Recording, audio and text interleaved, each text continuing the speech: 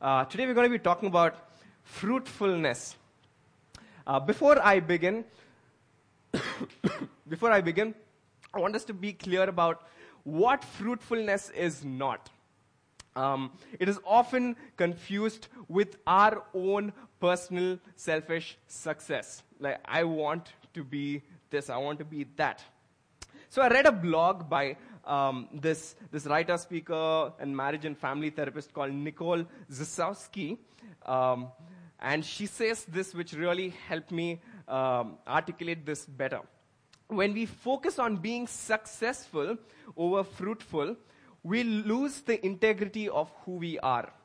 When we are oriented towards success, we try to change ourselves to be what others want us to be the in thing, the cool thing, losing ourselves and our effectiveness in blessing others. When we are oriented towards fruitfulness, we are able to embrace our unique giftedness and shine where we shine best, trusting that we will be used in ways that we are meant to be. Success is insatiable.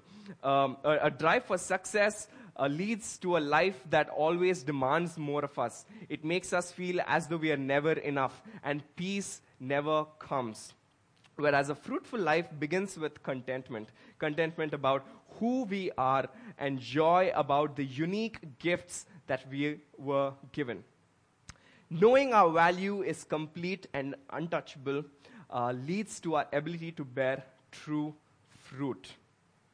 When I read this, I thought to myself, ever more so than before, people of the present day are growing to respect and aspire people who are fruitful rather than successful. People who are just authentic, who are being themselves rather than being this success mongers and doing whatever it takes to get there. And we ideally, in theory, would love to choose to tread this fruitful path. But the reality is, if we have to be honest, your heart and mine is locked on success, selfish success. I want to be better. I want to do this. I want to do that. This heart of ours always wants more. And I'm sure you'll agree, especially living in Bombay, oftentimes we find ourselves that life is literally being sucked out of us.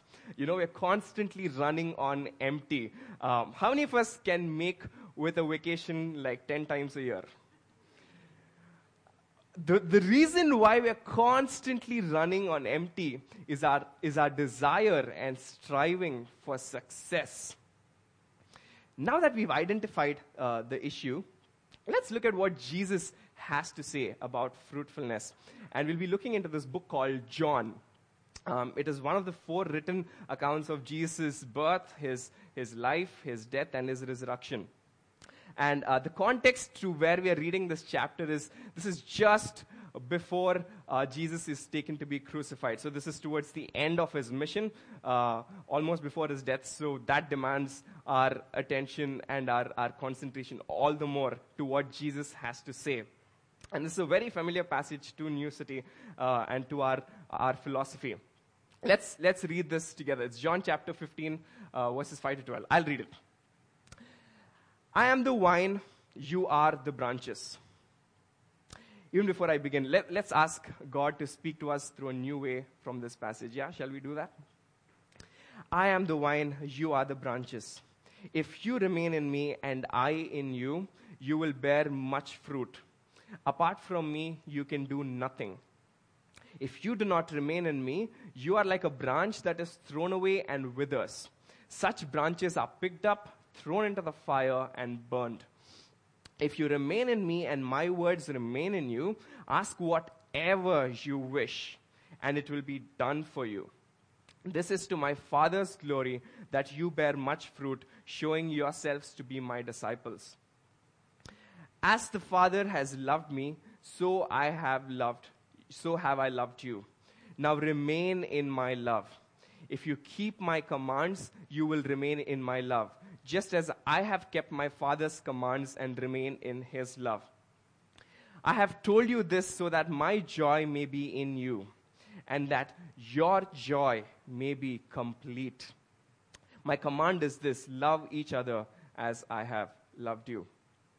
These are the three things that we're going to be looking at this morning. The basics of fruitfulness, the process of fruitfulness, and the very key to fruitfulness. Yeah, are we on the same page? Let's dive straight into the first point, the basics of fruitfulness. Jesus is saying this simple thing: I am the vine, you are the branches. If you remain in me and I in you, you will bear much fruit. And apart from me, you can do nothing. Some obvious facts. We all want to be fruitful. I can't think of anybody who wants to be like, I don't want to be fruitful. I just want to be like, whatever. We all want to be fruitful. The second basic fact is this passage says that it is the Father's will also for us to be fruitful. It says, this is to my Father's glory that you bear much fruit, showing yourselves to be my disciples. Yeah, it is the Father's will. It is my will. I want to be fruitful, and it's my Father's will, the Father in heaven, for us to be fruitful. Then why do we experience seasons of fruitlessness? What is the fruit that Jesus is talking about here?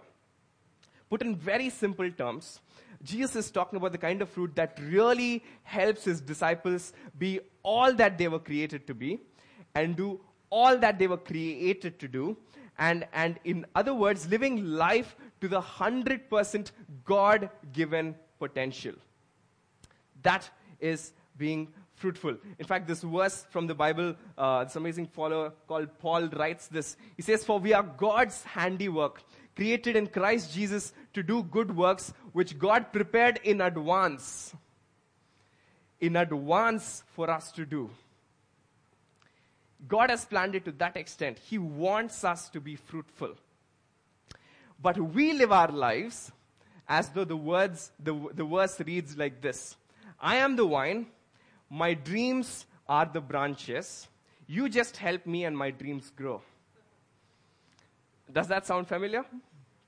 I am the vine, my dreams are my branches. You just do whatever, water it, provide the sunlight, do whatever and just make it grow. And this is not good. I mean, let's be honest. How many of our dreams go beyond our own selves? Go beyond our own selfish needs, go beyond our own selfish desires. God's dreams for us are bigger than not just our dreams, but than our very own selves. And his dreams are better for us as well as the community around us. It is better for the city around us. And for about our own lack of goodness, this is what this follower of Jesus called Paul again says. He says, "For I know that good itself does not dwell in me. That is, in my sinful nature. For I have the desire to do what is good." How many of us have the desire to do what is good? We desire to do what is good, but I cannot carry it out. He couldn't have articulated it much better than that. And the reason Jesus says you can't be fruitful is this: apart from me, he says you can do nothing. It's in that verse. We can do nothing fruitful, nothing that really is for the good of us and for the community around us, apart from Jesus. And this is quite countercultural. The world where we live, you're so often said, believe in yourself. You can do this. If you just dig deep into your soul, you have the strength to do this. You've got it in you. As humans, we really don't want to believe that we are just the branches who can do nothing by ourselves. Doesn't that render us powerless? Doesn't that render us probably a sense of no inner worth? But what Jesus is saying is much more. Just hang on there. This morning, if we don't come to terms with the fact that we are just branches, and Jesus is the vine, we're going to struggle with fruitlessness. Allow me to tell you my story. Taru and I, when we got married, we believed that this was the verse that God laid on our hearts for our wedding and for our marriage as well. Remain in me. Apart from me, you can do nothing. Remain in me and you'll bear much fruit. So we built everything around that. Starting from my proposal, I got her that ring which has this branch design engraved in it. And our wedding card, it had this verse on it. And our wedding venue, we couldn't get married in the Sula vineyards. So the next best thing that was there is this beautiful tree that we found in the venue. And we felt this really captures what God is laying on our hearts. So we got married under this tree. And we genuinely believe that this is the verse of our marriage. And this verse hasn't hit home the way it has until about a couple of weeks ago. Over this year, close to a year, we've had our own share of ups and downs. We've struggled to constantly remain in Jesus, the vine. We prioritized a lot of things over this. I mean, how it played out was late night Netflix binging, Amazon Prime binging, do fun things by ourselves. And we've continued to do everything. I mean, even our work ministry, the ministry at church, through all that, through our own abilities. And over the last few weeks, it started getting the better of us. It started getting the better of me. We've been going through a season. We've been experiencing a season, a fruitless, or rather a joyless season. And we've been struggling with it. How it plays out, we've been feeling tired, exhausted. In the mornings, it's a struggle to wake up. Yeah, is that relatable? Is that familiar with us? And a couple of weeks ago, we put this couple of frames up on our walls to make it feel like our home. And one of these frames was this beautiful painting that Taru's cousin painted. She painted the tree of life, and she put our names on it, and she put our wedding date on it. And we found it really beautiful, so we put it right above our bedroom. And just last week, Taru wakes me up early in the morning. She says, "Come, I need to show you something." So I'm like, okay. I woke up, I went and saw. There were termites in the frame. And it's not from our house, because less than a year ago, we got our house termite-proof, and we got pest control done. And we found this, and I literally lost my sleep over it. I had this strong moment of conviction. God shook me up in that moment.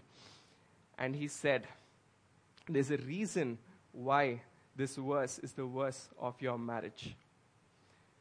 Remain in me. Apart from me, you can do nothing. Don't let these termites eat into what I have for you. And I've been realizing over the past few weeks, I tend to draw my sense of worth and my sense of joy from the idol of my work. I mean, if things are going well, I'm at my best. I'm going full throttle. But over the past few weeks, when I sat and thought, why am I experiencing this? I realized that I've been experiencing a sense of failure that has been overwhelming me.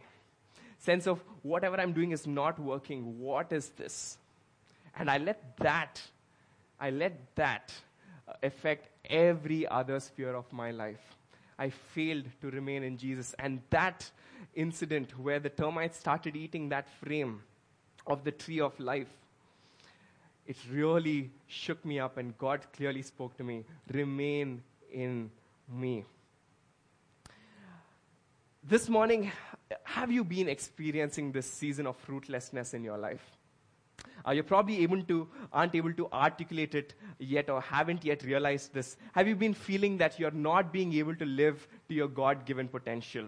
Have you been experiencing a season of boredom, a season of a lack of joy, that nothing you ever do seems to be working? I'm just striving and striving and striving, but it's just not happening. This morning, Jesus is reminding us that He is the vine. We are just the branches. The moment we start to try and do things on our own, we are as dead as those cut off branches. So how do we grow in being fruitful? If you're in this place of being thrown down, kicked down, I can't help myself, how do we grow in this? Let's look at the process of fruitfulness. I like how Jesus doesn't give a pep talk on 10 proven ways to be fruitful in life. How many of us read those blogs on Facebook or Instagram, Here's what Jesus says. Simple. If you remain in me and my words remain in you, ask whatever you wish and it will be done for you. Isn't that simple? Sounds simple? It's surprising how much we as Christians don't really ask our wishes to the God who gives an open invitation for us to do so. Why don't we do that? We've addressed why remaining in Jesus is a struggle, and we'll come back to it. But this part, I just want to focus on this thing. Ask whatever you wish, and it will be done for you. Imagine someone saying that to you. Whatever you wish, it's yours. Imagine your boss saying that to you. Whatever promotion, whatever. If this is true, why don't we really ask our wishes to Jesus? I believe it's because at the core of our hearts, we all want to be fruitful or successful by ourselves, with or without Jesus. We believe that we've got it, we can do it. Remaining in Jesus, although we know it's important, we don't believe it to make it a fundamental, dominant wish of our lives. There's a direct relationship between the remaining and the wishing. The Jesus particularly says, remain in me, because the natural posture of our heart is to remain in something. And our deepest wishes or desires reflect what it truly is, what we are actually remaining in. Just because our heart is not remaining in Jesus, it doesn't mean it's not remaining in anything else. For me, it was my work. I told you in that example. Now, let's take a moment and ask ourselves, what is the greatest wish or desire of our lives? If we stepped into the Aladdin movie and we were granted one wish we could live by, what would it be? I'm sure, like me, there are many things our hearts fancy and wish for more than just being able to enjoy a deep relationship with Jesus. If you ask me, right now, my highest wish is that Jesus grows New City and he fills 20 downtown up. More than I want Jesus for myself and enjoy him. Let me bring this home to our hearts with a very well-known illustration known to all of us. Imagine an orphan child who's had a tough time surviving. He's been on the roads, really struggling, and it's literally like survival of the fittest. He doesn't have a place to live and decent food to eat, mostly survived through begging or pickpocketing or snatching food from other kids on the streets. And let's say this orphan is adopted as a son by Bill and Melinda Gates. Right? It's going to take a long time for this guy to experience this feeling of sonship. For the first few months or years, because of his past, he's still going to have these strong urges to get his survival on his own. I mean, when he sees money, he'll probably have a strong urge to take it, steal it. He'll probably have a strong urge to snatch food off their parents' hands, even though everything that they own and everything that is on their table is rightfully his. The truth of sonship is not experientially real yet in his heart. allow me to submit that we are like this child.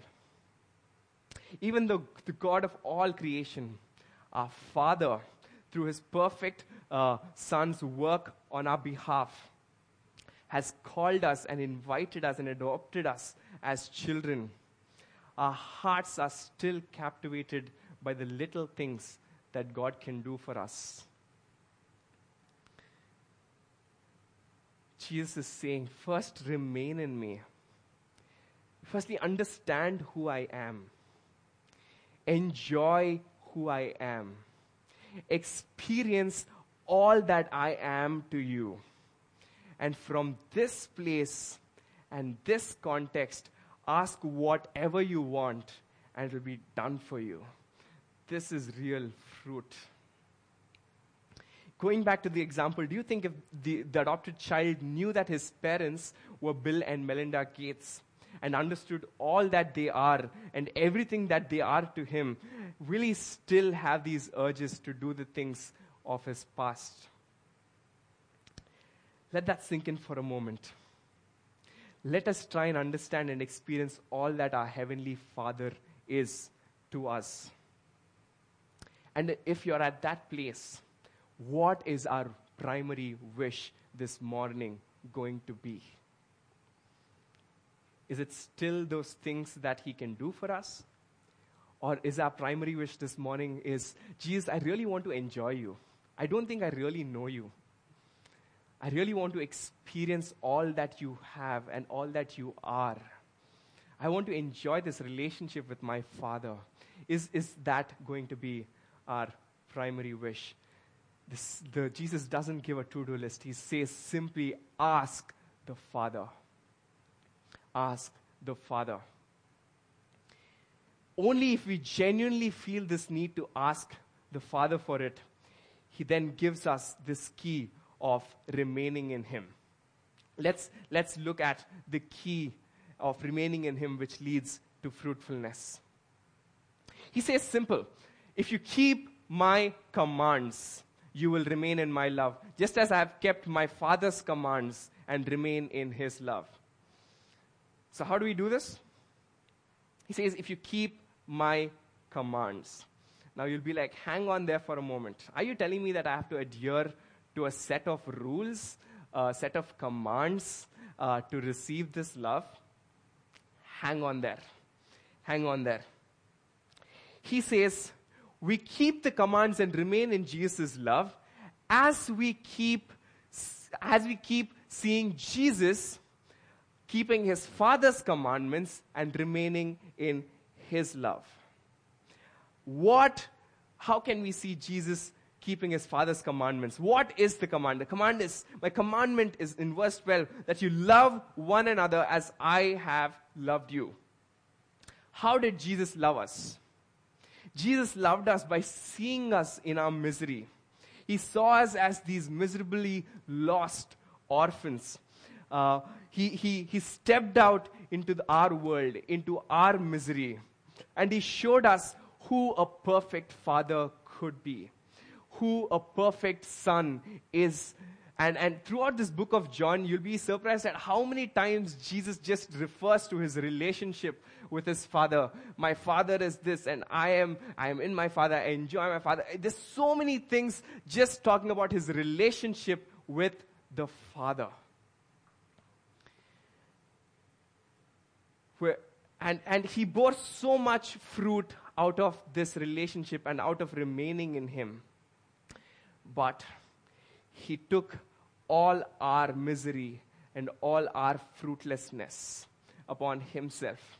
He took the very thing that keeps us and stops us from running to our Heavenly Father. He took everything that keeps us from knocking and running to the Father and presenting our wishes to him. He took our sin upon himself. And Jesus hung on that cross. And like that branch, which a fruitless branch which is cut and burnt, Jesus, although bearing much fruit, bore our punishment and was cut and burnt on the cross where the Father punished him for our fruitlessness. We deserved it. We deserved it. Instead, the fruit of his perfect life is gifted to us.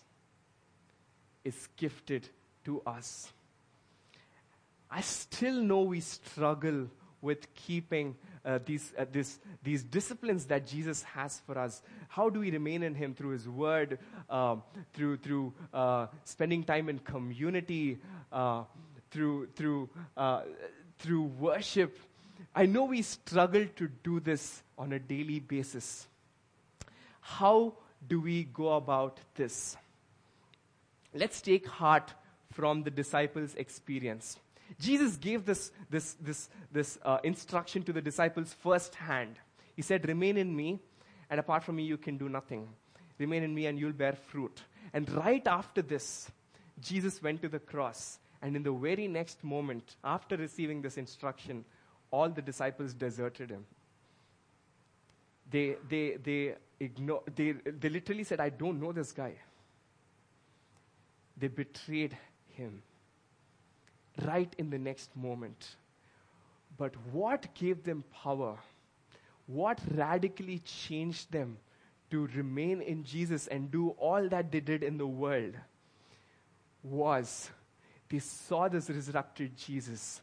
And when they received the Holy Spirit made this resurrected Jesus alive in their hearts. When we see Jesus' powerful love displayed through his death and through his resurrection, it gives us the power to obey. While we may not receive Jesus' love on the basis of our obedience, we remain in it as we respond to his love in obedience. This too is a work of grace empowered by the Holy Spirit. We received it free. Jesus died and he paid that price. We remain in it also through his empowerment as we respond to this love. That's why Jesus said, remain in me as I remain in my Father. And keep my commandments as I have kept. If you're not a follower of Jesus this morning, what can you take away from this? What is it that our hearts deeply wish for this morning? What is it that if we had it in our own terms, we'll say, I am sorted for the rest of my life. I don't need anything else. What is it? Take a minute to reflect on it and ask yourselves. Let's ask ourselves, if we indeed get this thing, what our hearts really want, will we be content and satisfied? Will this really satisfy the longing of our heart in the long term? Whether it's money or fame or influence, we've seen many examples around us where people enjoyed these things. We probably had our own share of seasons of success where we felt on top of the world. But how long did that last? This morning, Jesus is inviting us to a relationship with a Father who can truly, deeply satisfy our hearts and souls. The Father who says, whatever you wish, I will give it to you for my glory. It is my desire for you to be fruitful, to be all that I created you to be. Friends, Jesus, the perfect Son, died so that we orphans can be adopted to enjoy this exchange, this relationship with the Father. This morning, would you want to respond to Jesus' love? For those of us who are believers, have we truly been enjoying the fruitfulness and joy that is rightfully ours in Christ Jesus? I guess I told you, I've been struggling with it. This quote really sums up our journey on most days as followers of Jesus. It is by this Bible scholar called D.A. Carson. He says, no one is more miserable than the Christian who for a time hedges in his obedience. He does not love sin enough to enjoy its pleasures and does not love Christ enough to relish holiness. He perceives that his rebellion is iniquitous, but obedience seems distasteful. He does not feel at home any longer in the world, but his memory of his past associations and tantalizing lyrics of his old music prevent him from singing with the saints. He is a man most to be pitied, and he cannot remain forever ambivalent. Have you been trying to juggle around this? Jesus, I'm enjoying you.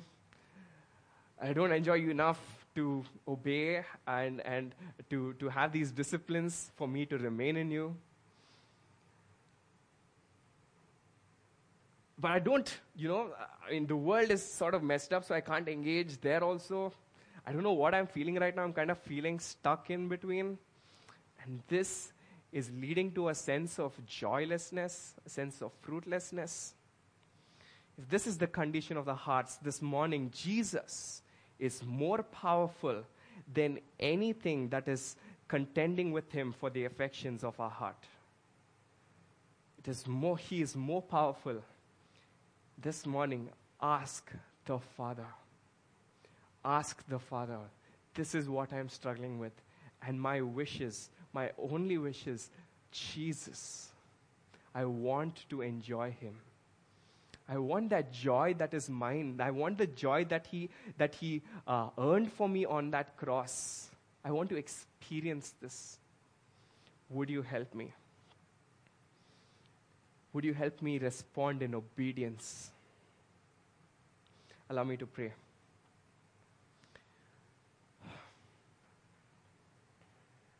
Jesus, this morning, like we sung, our heart's desire is you.